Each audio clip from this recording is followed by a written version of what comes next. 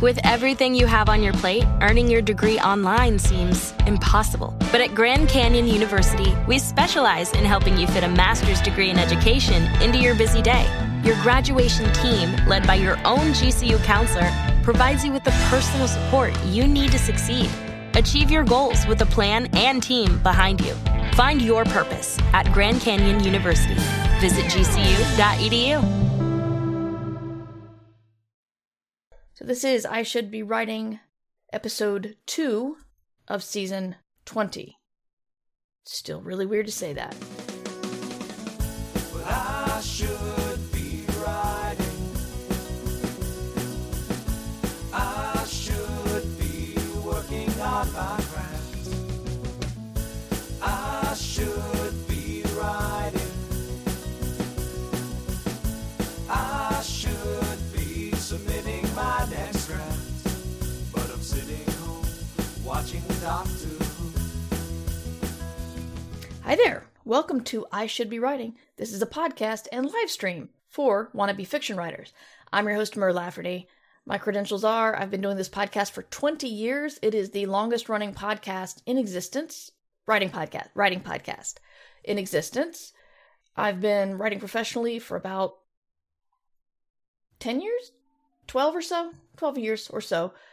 And I've got about 7 or 8 books out. I can't ever think of the number. But that speaks to my math credibility, which is low, not my writing credibility. Anyway, I did a lot of journaling yesterday and found out that, I need to focus on the weird stuff. And I can't remember if I've already said this on a podcast. Oh, crap. But anyway, I'm focusing on the weird stuff. I'm not holding back anymore. I promise. I wrote some weird stuff this morning. Not as much as I wanted to, because then I got on this panicked ADHD hyperfocus of realizing how many emails behind I was and that some of them actually needed to be dealt with soon or yesterday. So I didn't get as much writing done as I wanted to, but I got a lot of other stuff done, so I should have a fairly clean slate for tomorrow.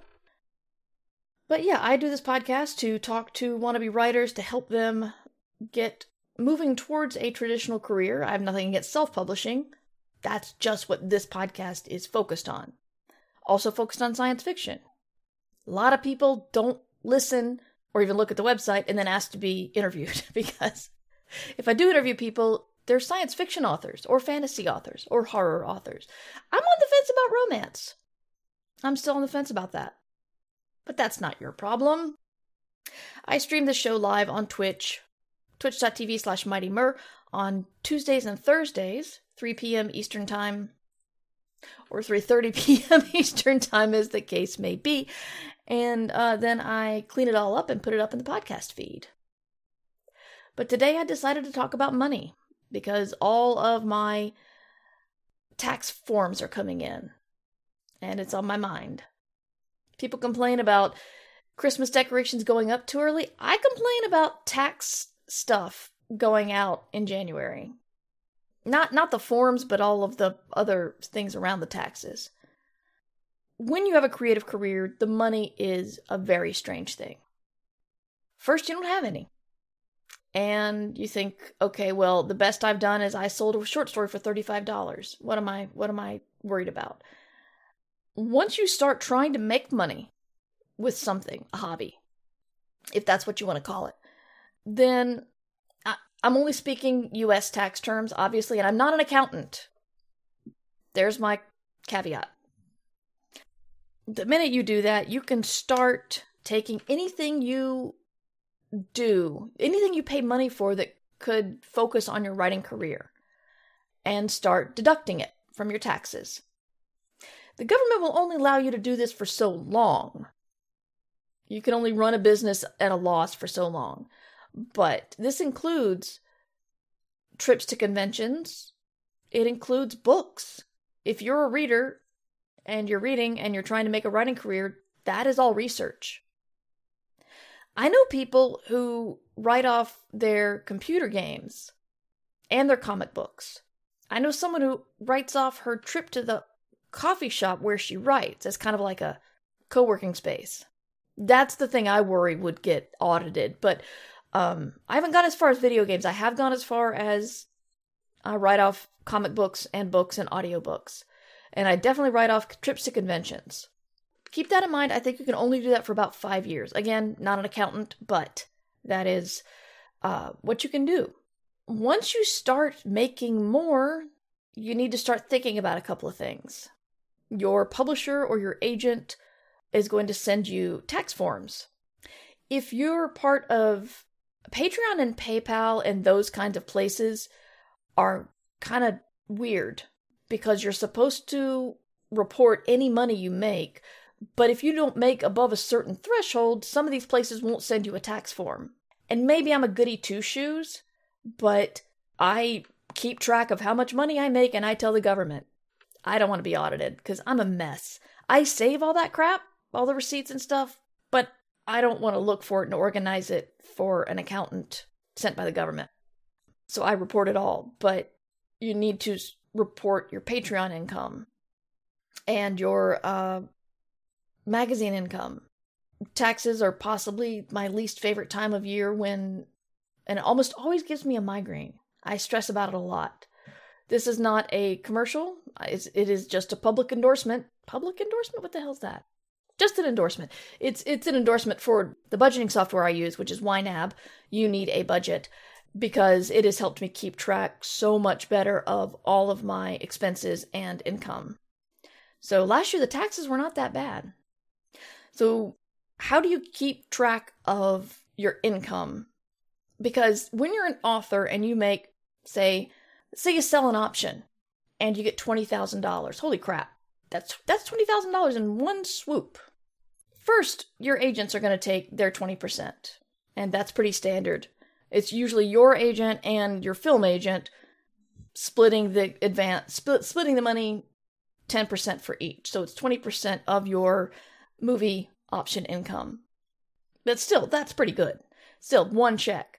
$16,000. That's pretty good. But you're gonna have to pay taxes on that, and you're gonna want to be prepared. So many people realize, oh my God, I have to pay so many thousands of dollars in taxes because I'm a writer and they don't take taxes out for writers. You gotta be prepared. Now what I did first was all the money I had coming in, I would take it and split it into thirds. A third would go towards taxes. A third goes back to me and my business. And a third goes to my family's household funds. But there's one more thing. And this is so adult and irritating, but it's the truth. Especially if you start to become a full-time creative person, you've got to put money aside for retirement. I mean, you don't have to, but you might want to. And that is called an SEP, not someone else's problems, but self-employed. What does the P stand for? I don't know, but it's a self-employment IRA. And there's a certain threshold. My financial guy told me what it was. I don't understand how they come to it. But essentially, you can put in 25% of your gross income. Now I take my full, let's say it's that $16,000. I take the whole $16,000 before I take any taxes out, and I take 25% of that. And I put that aside for retirement. And then I take the remaining and split that into thirds, which is essentially the whole thing split into fourths. Yeah, it took me way too long to realize that. And then I split it up the way that I said. Taxes, my business, my family. And that is responsible, and I have not been surprised by a tax bill ever since I started doing that. On the other hand, it means that if I get any income I get is suddenly, if I think about I need to buy a new computer or go to a convention, that's a quarter of what I'm making put towards that goal. So it sucks. Let's just be honest, it sucks. But there's a reason why our employers take that out for us. And it's possibly the reason so we don't steal from the government, but also they just make it easy on you. You don't even see the money you're not getting until tax time and you realize your salary's X, but you're making Y. But they do it for you. They do the Social Security, they do retirement. You can put money in your 401k before you even get the money. It's all easy. But to not be surprised by a tax bill, I would recommend putting a quarter of your income aside. And that's if you're putting a quarter of your income aside for retirement. And if you're not doing that, then put 33% aside of your freelance stuff. This year, or no, not this year, but recently, like last 2 years, I discovered something awful. And that is California passed a law to where money made in California stays in California. I think some movie producers were setting up offices in Nevada and then not having to pay the much higher California taxes. So, because some rich guy wanted to get richer and was a dick, I got a bill for money I made in like 2017 on a movie option that I'd sold. And granted, like I said, I'm saving all this up so I don't get surprised by tax bills, but then California wants like $600. And I freaked out and sent it to my accountant, and he's like, yeah, that's true. California money stays in California. So I had to pay taxes on 2017.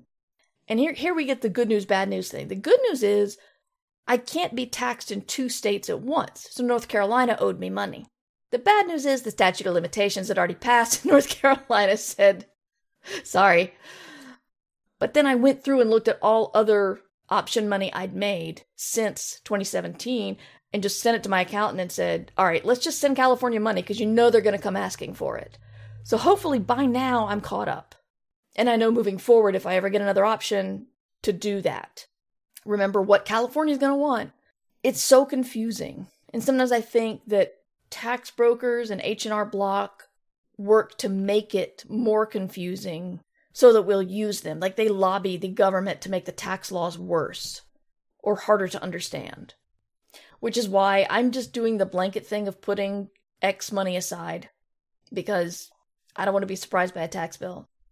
And it feels like the worst, most adulting thing because you keep thinking, oh, well, maybe I can use the money now and I'll just keep track, I'll just remember and not be surprised by the tax bill and be ready to pay the tax bill. Just don't do that. Just put the money aside. You'll be better off, really. And then last year, or year before last, my husband maxed out his withholding on his salary. And luckily, he held back enough that where all the money I had put aside on our taxes, we didn't have to use it all because he'd already withheld a lot. And that was a really exciting windfall because not even a tax bill. It was just like the opposite of a tax bill. Not even a refund. It was money I had. So if you have a spouse with a job, then see if they can increase their withholding, which will make it easier on you once taxes come. But it's scary. You look at successful writers and see what their tax bills are. The number's terrifying. So that's why you put money aside. As it's really funny, I heard a slick white guy in a suit talk about this new revolutionary, like small business finance thing he came up with. And it was essentially take this much percentage for you and your household income and put this much percentage back into your business. And I'm like, well, I've been doing that for like 2 decades now, and nobody yet told me I could wear a slick suit and write a fancy finance book. But really what it's saying is when you do that, you won't have to look at your household finances and make a decision of, do the kids go to summer camp or do I get a new computer for my business? Because that money is automatically for your business. I'm 50 years old and it still feels weird and kind of whiny to make these decisions. But it has caused me much easier Aprils since I did that. Sometimes they'll do the estimated tax thing. I did the estimated tax for a couple of years, and then one year my accountant didn't give me the estimated tax things. When tax time came, I paid my bill, and then we moved on. And I really haven't done the estimated tax thing since. I suppose if the government wants estimated taxes, they'll ask me and I'll pay it again. But that's usually when your accountant gets involved. At what point do you need an accountant? I would say at the point where you look at all of your receipts and go, what the hell do I do with all of this?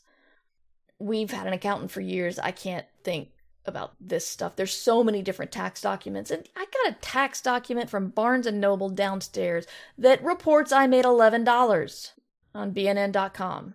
So many tiny little tax reports. And it's just a pain.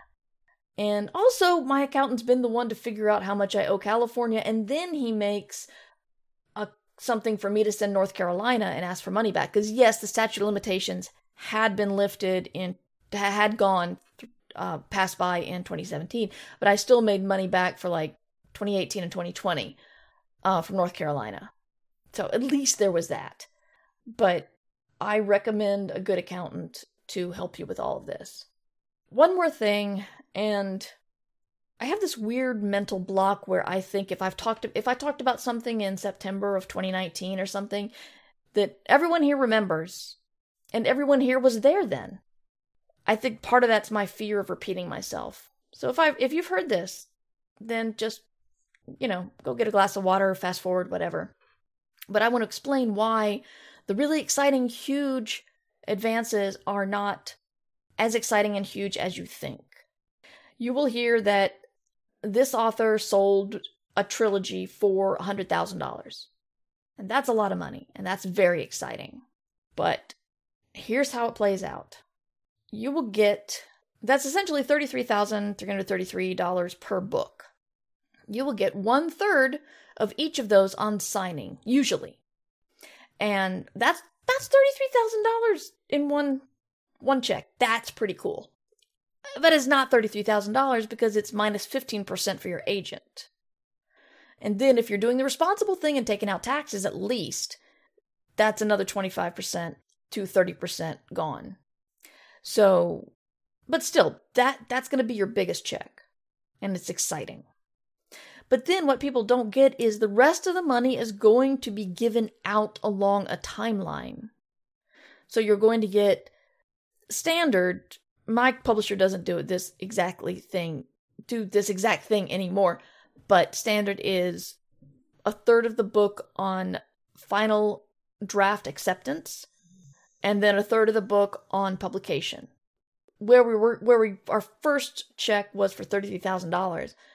Our next checks are going to be $10,000, less than, because of all the other stuff taken out. And that's going to happen over a very long period of time. Because usually it takes about, 2 to 4 years to write a trilogy? Some people have gone faster. Some people have not. I had a problem over the pandemic and was unable to write and had to go through several edits of my book. And one thing that those several edits did was push back my payments because they weren't not going to give me any more money until they accepted the final draft. And they weren't going to put it on the schedule until they had a final draft they were happy with. Those periods of time were very long between getting the final draft and then the book hitting the shelves, which is when I got the last payment. That sucked. So, and then, another thing people don't get. This is an advance. And what advance means is the publisher is guessing you're going to make, say, $100,000 on this book. Or that they're going to make $100,000 on this book. And so they'll say, I'll give you this up front. So then they tell you, when you get your royalties reports, you'll see how many books have been sold against your advance. And you'll just see the advance, which starts at like a minus $100,000, get smaller and smaller as you go, because as you earn. So I actually had, my first 2 books were $15,000 each. So I got a $30,000 book deal for 2 books. They didn't sell as well as my publisher wanted. They did earn out. I do get small royalty checks every 6 months for those books, but my publisher wasn't happy with it. So when they offered me the next deal, they cut it in thirds. No, they cut it in, Yes, sorry, they cut it by 1/3. And they only gave me one book deal. So I went from a $30,000 2-book advance to a 1-book, 2-book deal to a $10,000 1-book deal, which is not the direction you want to go in your career. I'm taking a quick break to read chat. Preemie says, here in Canada, we have to report every penny of income and then they decide what the threshold is. Yee. Kids Are Asleep says, what's fun is when the feds are like, you're poor enough to get Medicaid, and the state is like, we're going to base your projected income on the 2 specific months you got a big check, LOL. Yeah. You really wish you could call up the IRS and say, yeah, I got an option and it was awesome, or I got a 1-book deal, but that is not standard. This is not indicative of my lifestyle. Yeah. Lee says, when I was working as a contractor, I put half my pay into a separate account. I paid my taxes from it quarterly, and what remains at the end of the year went into a retirement savings plan. Yeah. Right. So I got the smaller offer, and I was pissed. I'll be honest. It's been like 10 years. I can air that dirty laundry. And I almost didn't take it. I almost did not take the deal for 6 weeks. But, my agent said, look, if you don't get this deal, we have to go out. If you don't sell this deal on a proposal, we have to go out with something completely new to different publishers, and that will take time. And it'll be longer between your last book and your next book. And so I said, okay. What's funny is the break between 6 weeks and Station Eternity was several years, but that wasn't an issue. So I took it. And the nice thing about small advances is, well, they earn out a lot faster.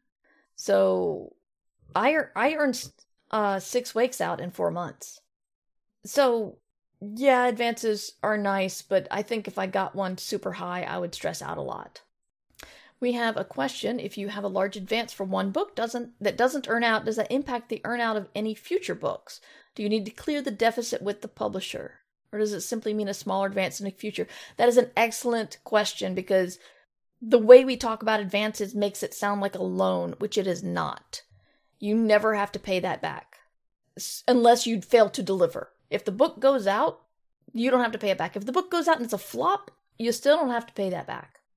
But it does, like I said with my situation, it does mean that the publisher may look at you for the next book and to go, I don't want to risk that much. And you may get offered a smaller deal. That is a risk. That's also the risk of the high advance, is that there's a lot expected from you. Arthur C. Clarke was famous for only accepting $1 advance on his books. Wow.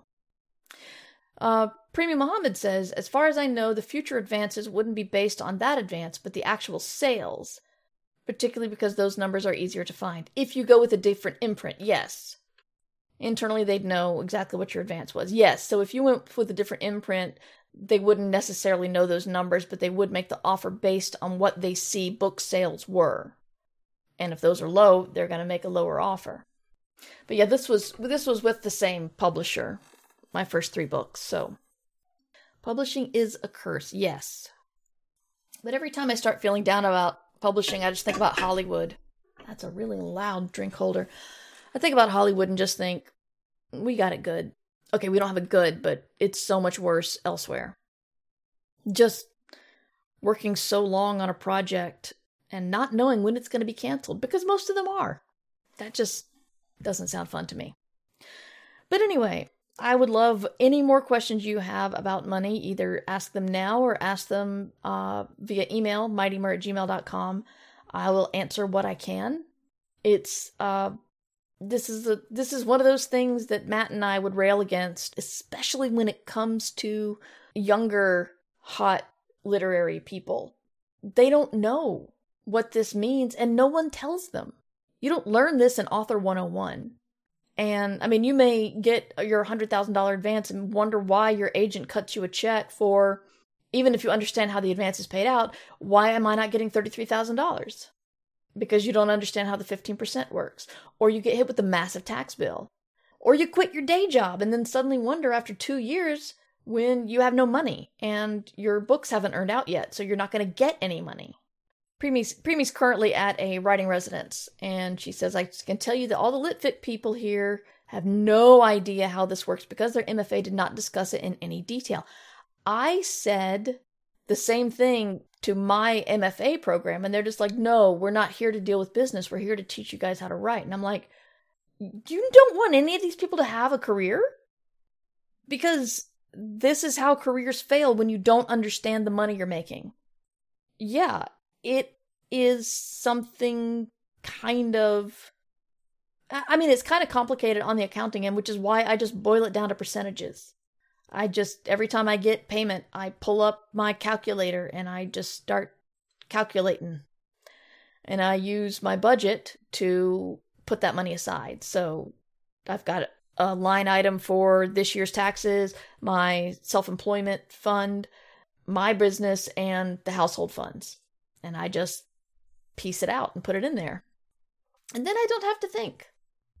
Preemie says they said all their profs said they're writing for money. They should not be writing. They should be writing for love and not expecting to make any money, which I'm just going to say most genre authors do not think that way. We would like to... Who are these people who don't want to write for a living? I don't understand it. I mean, I guess they're all going to be professors and that's how they make their money, but their true art is where they don't make money or they suffer or something. I don't know. Suffering's probably involved. Starvin has a money question. Did Bookshop website ever take off? If memory serves, the idea was it was a kind of digital storefront for authors, book reviewers, etc. Yes. Yeah, actually, Underpope answers that it's still around and making money. I subscribe to a couple of bookshop.org newsletters, but I already buy through my local bookstore, so I don't really use it to purchase things. One thing I do want to say, if you want to support your local bookstore and you like audiobooks, there's now a program where you can buy audiobooks and that purchase goes to a store that you prefer. I think it's libro.fm. I'm looking it up on my phone right now because I love audiobooks and I was so happy when I found out I could buy it and benefit my local store. Yes, Libro, Libro.fm. And when you sign up, you say what store you're benefiting, and then you're technically buying audiobooks from that store, which is awesome. Underpope says, I don't know enough about making money, but I do buy books through Bookshop. Okay, cool. Preemie updates. They include a little bit, but it goes, submit to small presses. You don't need an agent. There's a third person in the editor-author relationship. Don't expect to get any money or a bigger print run than Don't expect a bigger print run than 500. Some of this is word for word from the publishing pro who gave us a talk on Friday. What did you do, Preemie? Did you just sit on your hands or bite your lip or just pull out your phone and stop listening? Or because I'm really interested because it's almost as if they want authors to stay ignorant.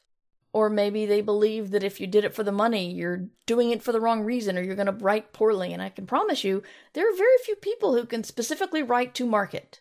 I've tried. Just as an exercise, I wanted to write something specific with these tropes, and I still started going off in my own weird direction. Which I guess is good because I have a voice, but bad because I wanted to see what I could do. I drank tea and looked at my phone, okay? She literally said this was the divide between lit fic, which she would discuss, and commercial fic, which Coach House does not publish, so she would not discuss. Anyway, I died. Oh, God. That's just, it's just typical censorship. We want to keep this knowledge from you. A lot of people want to keep creators in the dark and look like they're offering something amazing. That's true. I know some agents don't, or some publishers don't want their authors talking about money. Because we'll find out who's getting the big advances. Although I think in some cases we already know. Yeah. It's very much literary snobbery too. It's like, oh, you're writing for money. That's bad. You know, I like to eat. My husband has been helping me with my writing career for years and years and years. And I would really like to support him. That'd be awesome. You know what? This reminds me. My kid went to a really good public school that was focused on the arts. And it was our dream to get her into this school. And we finally did for high school, and it was great. She learned art, she learned music, the classes were challenging and everything. And then we got to college prep, and the guidance counselor said, don't apply to Duke. You won't get in. Don't try to apply to any of the big schools, Harvard or, those more difficult type schools. You won't get in. And then, it'll look bad because it will be on record that this high school sent this kid to apply to this school and failed. She said that Duke doesn't accept local. I'm in Durham, North Carolina. Duke doesn't accept local kids because it'll make them look like a local school. And I talked to some other mothers, and all of their kids were high performers, and all the mothers were like, yes, she told me the same thing. She said, don't apply to the school my kid ended up going to. And my kid's like, no, I want to apply there. And actually, her class sent 2 people to this out-of-state prestigious school. And I've been wondering why this guidance counselor would just tell the kids, don't shoot too high, kids, from a good high school. I'm just baffled. And I think it's because they didn't want it on their record that these kids shot high and then failed. Go for the schools you'll get into. Yeah, if you do try to make money, you're one of those awful mercenary hacks who write spaceship and wizard pulp. Yeah, unless you write it metaphorically and ironically, like the Japanese author who said he doesn't write stupid fantasy. He writes, allegories about giants. Where does Margaret Atwood stand? She used to be a sci-fi writer, and then she said she was too good for it, and then she wrote a book about writing science fiction, and I don't know where she stands now. Yeah, I just like it when I write stories about weird stuff that can happen. And sometimes that stuff is magic, and sometimes it's aliens magic. I suppose pulp these days are the novellas that go out on Amazon from self-published writers. But you know what? Readers loved pulp. And readers love those novellas that come out like a machine gun, because they will read like a machine gun. Well, that metaphor fell apart. But there's some authors who put out a book every month on Amazon and make $1 million because their readers eat it up. And you know what?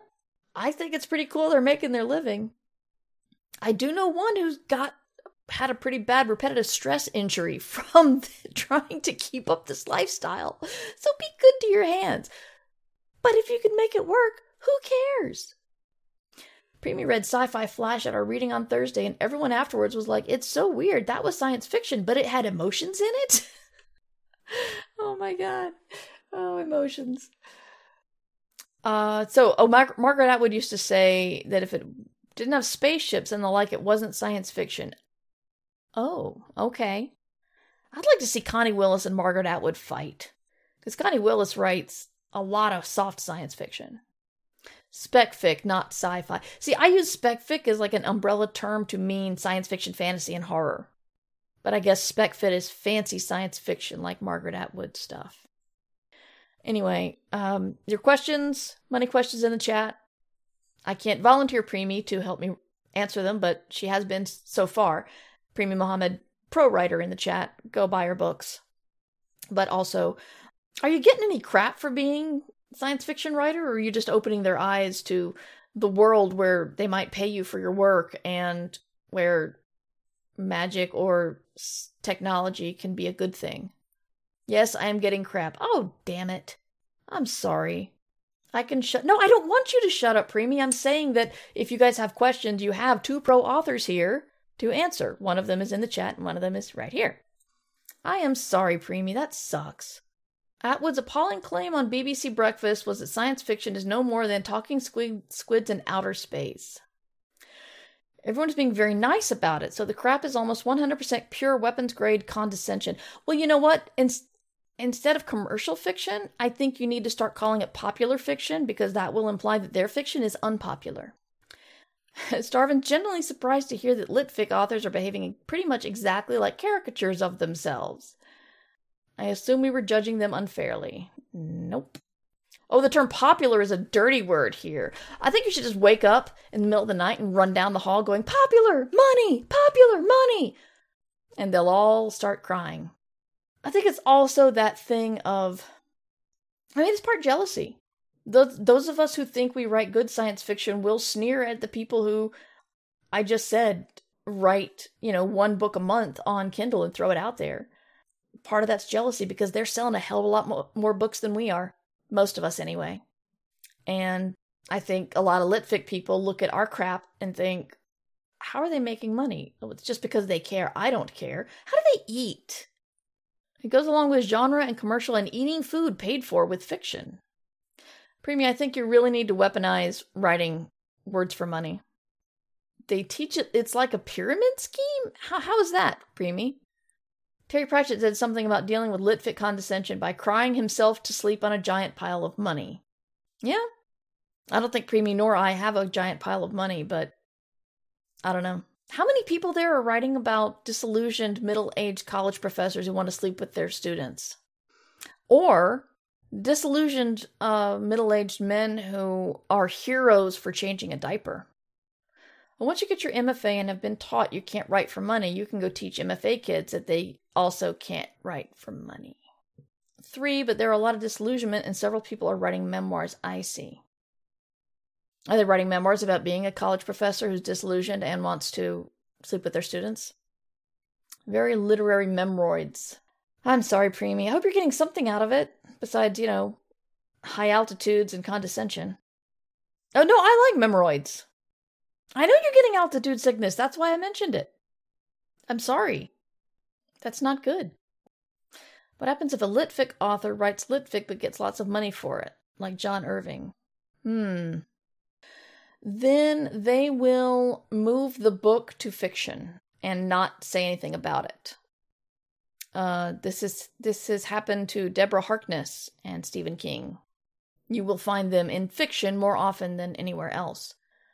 I got to where I couldn't pass A Discovery of Witches at Barnes & Noble without going into a major rant.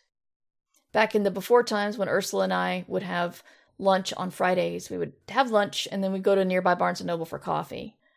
And we'd walk towards the science fiction section. We had to change our route because our normal route took us by Deborah Harkness, and I couldn't pass by it without ranting. In medias, most popular writers won't have the giant pile of money, but there's a true pride in being able to buy groceries off your fiction. Yeah, exactly. That's their dream, either writing the extremely lit fic book that becomes a bestseller or winning the Giller Prize and selling 50,000 copies in 1 week. Yeah, I don't know. The snobbery just baffles me. The writer of the Outlander series, isn't that Diana Gabaldon? Has had that transition from genre to fiction. Locally, Harkness is in fantasy and King is in horror. Well, good. Because mine puts them all in fiction. Anyway, I'm getting close to an hour. If you have any further questions, feel free to let me know. If you have any questions at home, let me know. mightymur@gmail.com. And I'll answer them on the next one. Underpope says, my friend, Mr. Todd Gallowglass has a lovely rant about Cormac McCarthy's The Road. Litfic authors who turn to spec fic, he says, often just churn out very awful derivative works. I tried to read The Road. It was very boring. Yeah. But they can't read any speculative fiction because that would be beneath them. So, yeah. What I liked about The Road was that he very smartly avoided saying what the actual spec fic premise was. He just avoided it entirely and more or less kept it lit fic with one spec fic element. Yes, the author of Children of Men refused to accept her book being called SF. Guys, there are bigger problems. There really are bigger problems. Genre is a marketing tool. Which I guess is why some things that are very obviously what we consider genre are not shelved in genre in some bookstores. This can't be fantasy, it's too good. Anyway, I could rant all day about this. Preemie! I stream podcasty thoughts on Tuesdays and Thursdays, 3 p.m. Eastern Time here at twitch.tv/mightymur, and then I do other things other afternoons, and that schedule's not solidified yet. I'm still working on it. Please be patient. But y'all be kind, be well, because you should be writing. Thank you for listening to I Should Be Writing, the longest-running writing podcast in existence. Theme music provided by John Anelio. Art provided by Numbers Ninja, and podcast hosting provided by Libsyn. This episode is released under Creative Commons Attribution Non-Commercial No Derivatives 4.0 license. You can find all of my books and podcasts at merverse.com.